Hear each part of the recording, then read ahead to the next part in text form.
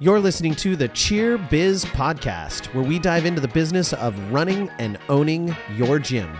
Join us as we speak to industry experts, business gurus, and discuss how we can take your passion and turn it into profit. Let's get to it.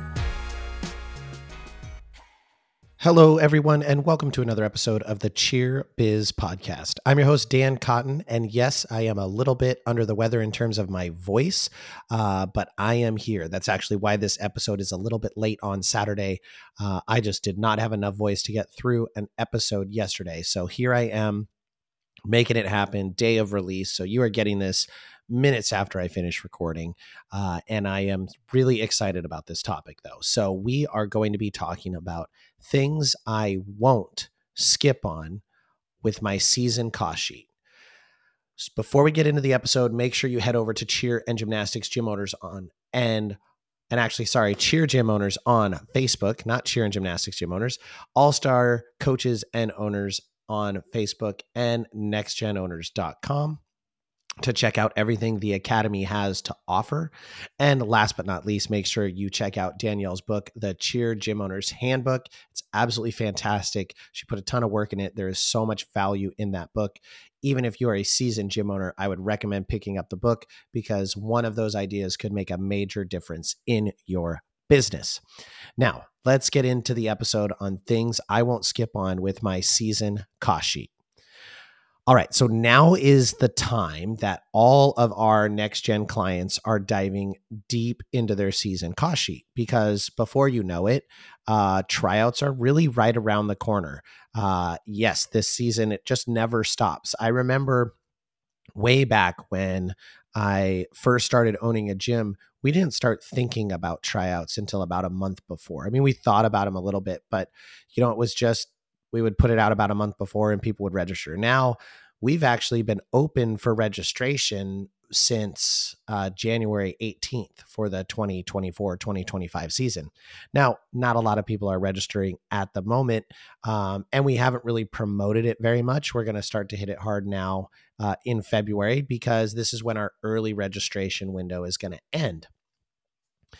But you need to be diving into your cost sheet and getting all those things in place and doing the research. You should be looking critically at things you are charging your clients for and what you are not. In this episode, I'm going to dive into all the things that I would never remove from my season cost sheet, as well as ways I have maybe removed things from the cost sheet, but still been able to offer those things to my clients. And this is such a critical piece toward building your season and building your cost sheet because you want to make sure you're diligent about it. There is nothing that can scuttle your business growth like failing to budget correctly for your all-star season because those mistakes can be very, very expensive. If you miss budget for competition fees, the next thing you know, you could be $18,000 in the hole because you didn't budget correctly. And so it is so important that you build that cost sheet correctly. Why are we starting so early? So we can get quotes, so we can build strategies. I do not let my cost sheet prevent me from putting out my season packet and my ability to register for the next season. I am okay giving people the answer. I don't have the cost sheet yet, but what I can tell you is it's going to ballpark between this amount and this amount. And that lets them know that, this is the window that we're talking about in terms of expense. So let's get into the things that I absolutely would never cut from my cost sheet. Number one, camp. Now you may be listening and going, well, Dan, you own Dream Camps. Yes, I do. I still would never cut camp from our cost sheet. We've done camp. It's been a part of our gym since we started. And it is quite literally one of the things that kids say every single year is one of their favorite parts of the season. They'll reference camp, they'll reference going to competitions with their friends, and they'll reference end of season events as like their kind of key memories of the season. And I think that it is a huge part of our retention. It is something that we make a real experience for the kids. and it is absolutely worth doing. Now, it's a high price tag, and it definitely impacts my ability to charge more in other areas.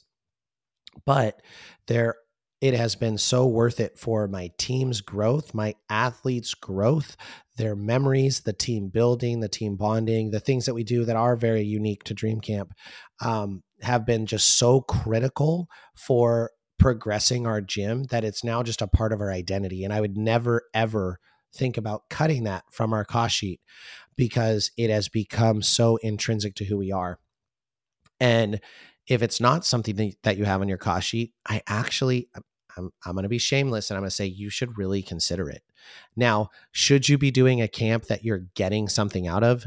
Yes, absolutely. Are there camps that you can do that are absolute garbage and you get nothing out of? Yes, absolutely. I would not say just to do a camp experience that you're putting an extra $300 or $400 or $500 on your cost sheet to then just go and sing songs by the campfire. You should be getting skill development or routine content or team building or all of the above out of that camp experience.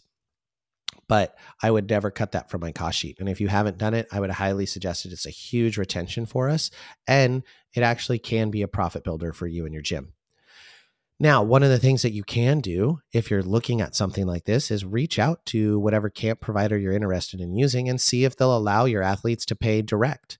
Maybe you can take yourself out of as the middleman and you can say, this is something that we are doing as a program and it's expected, but you can pay directly to the camp for it. So you take yourself out of that process. You don't do the processing fees.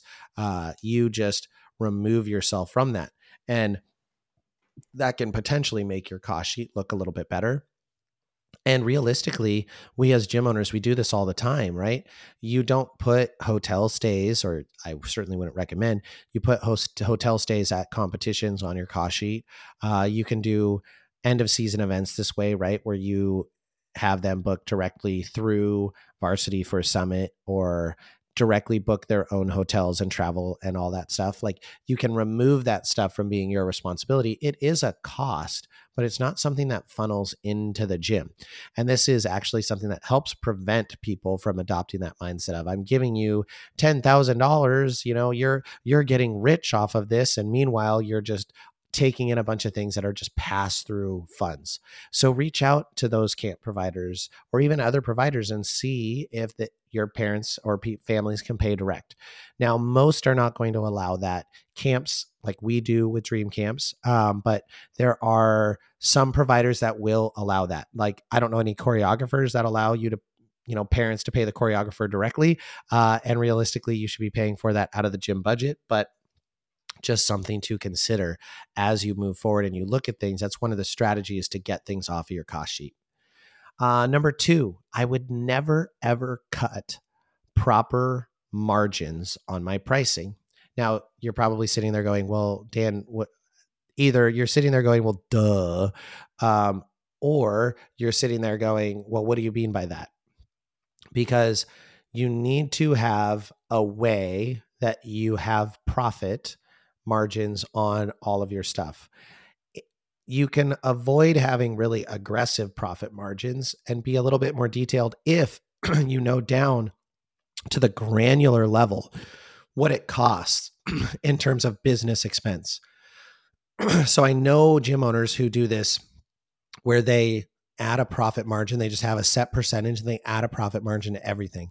I also know gym owners who know how much they spend in salary, in credit card processing fees, and everything. They know exactly what their granular detail of expenses are.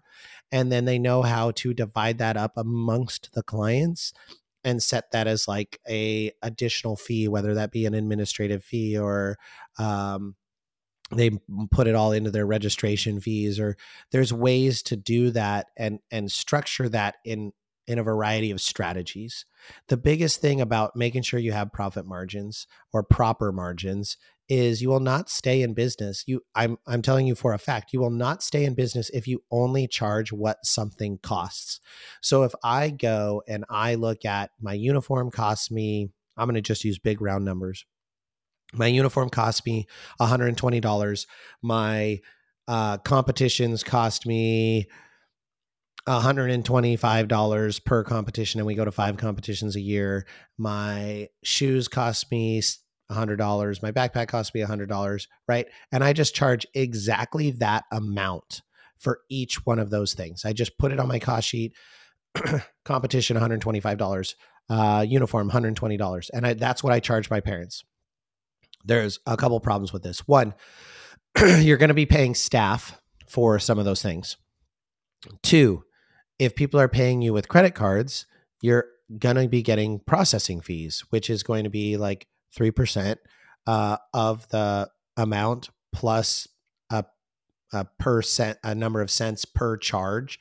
And the next thing you know, that $100 that you charge someone is really, $98 or $97 plus another 25 cents. So now it's down to $95.50 is what you actually brought in.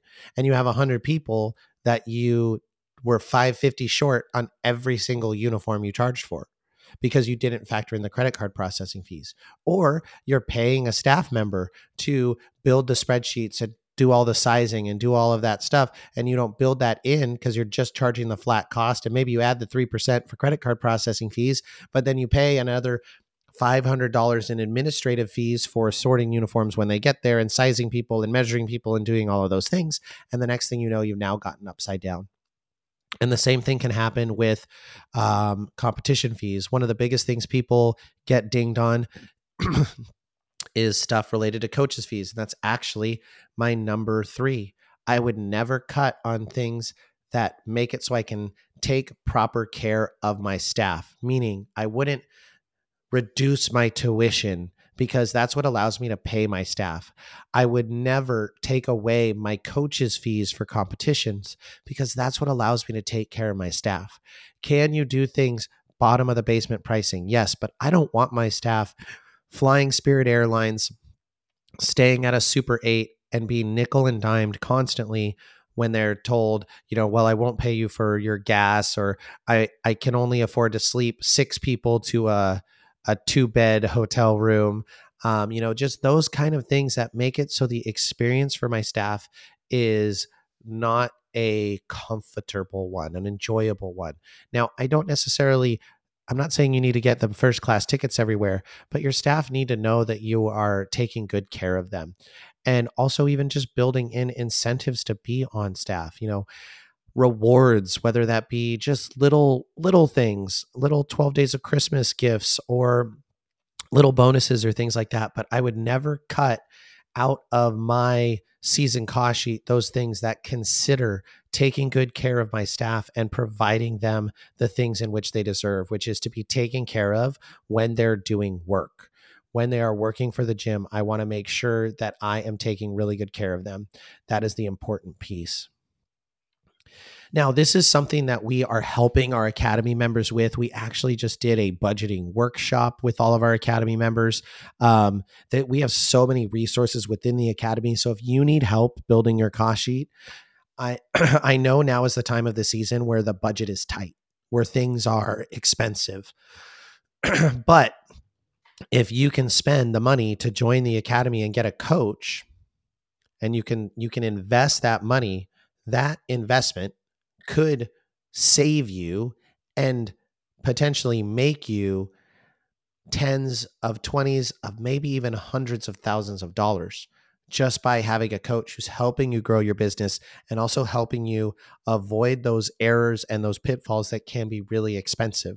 And I'm telling you this from the perspective of I have been that gym owner who sat in this chair and looked at the bank account and been like, we have a whole nother competition to pay for and we don't have any money in the account and we don't have any more assessments coming in. Oops.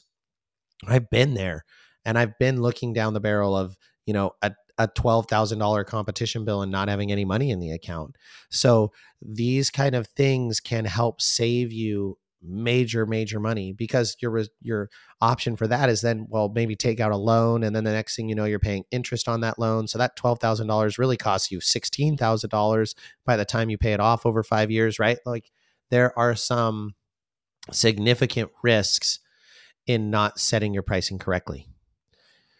Now, These are the things that I wouldn't skip on. Okay, those are the things that I would not reduce. I wouldn't think about skimping on my cost sheet. Let's talk about the areas where I would look at skimping and some things that I would save or remove from my cost sheet. Number one is things like shoes, backpacks, sweats, matching sports bras and shorts, practice outfits, etc. I don't have those things on my cost sheet. Yes, do you need shoes to cheer? Absolutely. But they can buy whatever shoes they want. I just tell them what color they need to be. Do you need a backpack to cheer? Nope. Can you buy my backpack? Yep. Do you need warm-ups? Nope. Do my kids wear them? Nope. Can you buy them? Sure, if you want. Do you need a matching sports bra and practice outfit and all that stuff for the whole season? No. Can you sell it? Yes.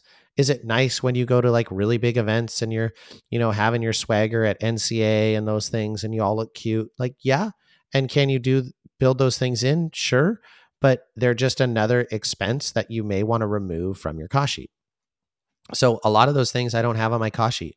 We sell them later in our pro shop, and we sell them to our clients, but they're not on there at the beginning of the season because they're kind of an optional thing. Number two, choreography. Now, this is only sort of true. I say this to say that we do in-house choreography and we hire out throughout the season for upgrades. We hire out for some dance and flash and things like that. So we do charge for choreography. We pay our staff who do in-house choreography. We also pay to bring people in to do upgrades and things like that. If you are not capable of doing in-house choreography, which is totally fine. And there are a lot of people who should not do in-house choreography because you're not a choreographer and you haven't learned those things yet. If you want to learn how to do that, check out the Forte Spirit Solutions choreography training that they do this summer. I think they're doing 2 trainings this year. But if you're going to hire out for choreography, look at the pricing. You don't have to pay $4,000, $5,000 per routine. There are lots of choreographers out there. I know a few of them. I consider myself one of them, although I don't do a ton of choreography. That's not my number one thing I do, but I do it as well. But there's Jess Forte, there's Kelly Berg, there's me, there's Taylor Shapiro, who we use. I have like lots of people through my camp company that I work with. There are choreographers out there who will come and do good routines for you, maybe even great routines for you, and they're not going to charge you quite as much. So look at your options when you look at who you're going to hire for choreography and figure out who may do it for a little bit more reasonable pricing and maybe even give you a better experience. Number 3 is music. I have paid a lot for mixes before, like 100%. I paid decent amounts this year. Have I also hopped on Cheer Sounds and used the 8-count mixer and made mixes for teams when ours weren't there yet, or made mixes for our Cheer Abilities team? Yeah, I absolutely have. I've 100% done that. And I've done that. I even did that this year for some of our elite teams because our elite mixes didn't come in time for our first competition. And the funny thing is some of the kids, my daughter included, liked the mix that I made more than they liked the mix that I paid $1,800 for. So you can absolutely do music a lot of different ways. There are so many options out there, whether it be Cheer Sounds or IPP, with some of their pre-made mixes, the 8-count mixers. Like there's so many things out there that you can utilize that you can reduce cost or skimp on cost. You still want to be strategic. You still need to make sure that you charge the right amount and that you have some markup and that you have set your pricing based off the number of athletes on the team and all of those different things. You want to be strategic about it, but you can do things for reduced cost. Or maybe you think you're going to go with a really expensive option and registration isn't quite what you think it's going to be and the number is a little bit less. Find ways to save money. Don't just stick with the original plan and say, oh, well, I said I was going to go with this $4,000 choreographer, but now I've only got 9 kids on the team and I didn't charge enough and I'm going to lose money on it. Change, switch, right? Switch directions, pivot. The last thing I would trim on is all risk, no reward expenses. Now, what do I mean by that? I mean things that I am not really in control of the deliverable. So I want to look at things that I am charging for that I'm going to get blamed for if they don't turn out well. And I'm not at all in control of the way in which it is delivered. So this goes back to some of the like shoes, backpacks, warm-ups, those things. One of the reasons I wanted to get those off of my cost sheet is because we had so many issues with suppliers over the years that it became a really big headache when we wouldn't get backpacks that we ordered and they would be back ordered and all these different things. It's like, it's all risk and no reward by doing it that way. So I want to get those things off of my cost sheet because the extra $20 I make on them is not worth the harm and reputation for my clients having a bad experience and thinking that I messed up, even when I did everything right and the supplier just didn't come through. And there are a lot of things that are being ordered right now that are not coming in time. So make sure you're partnering with the right people who are going to deliver on time for you.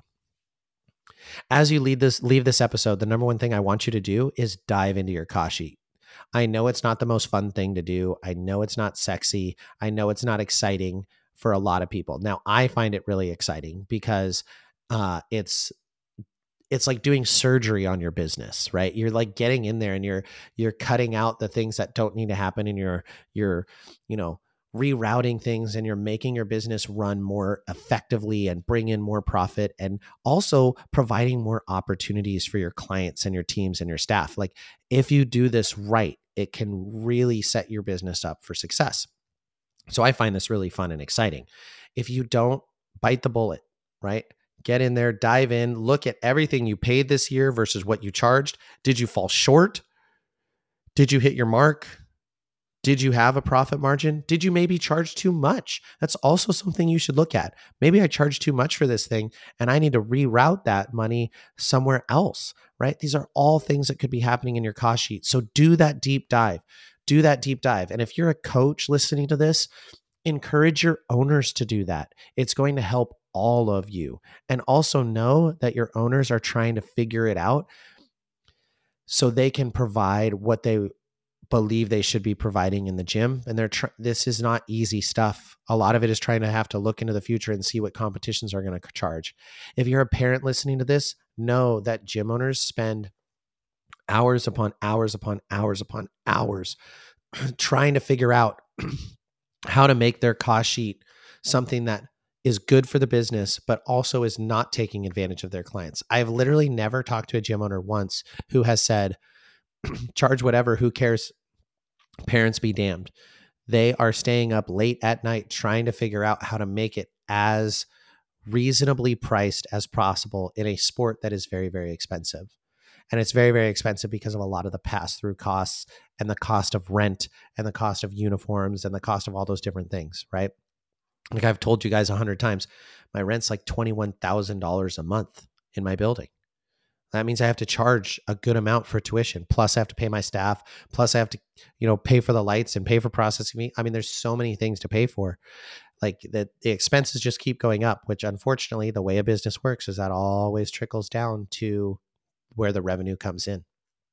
So make sure you're being strategic about it.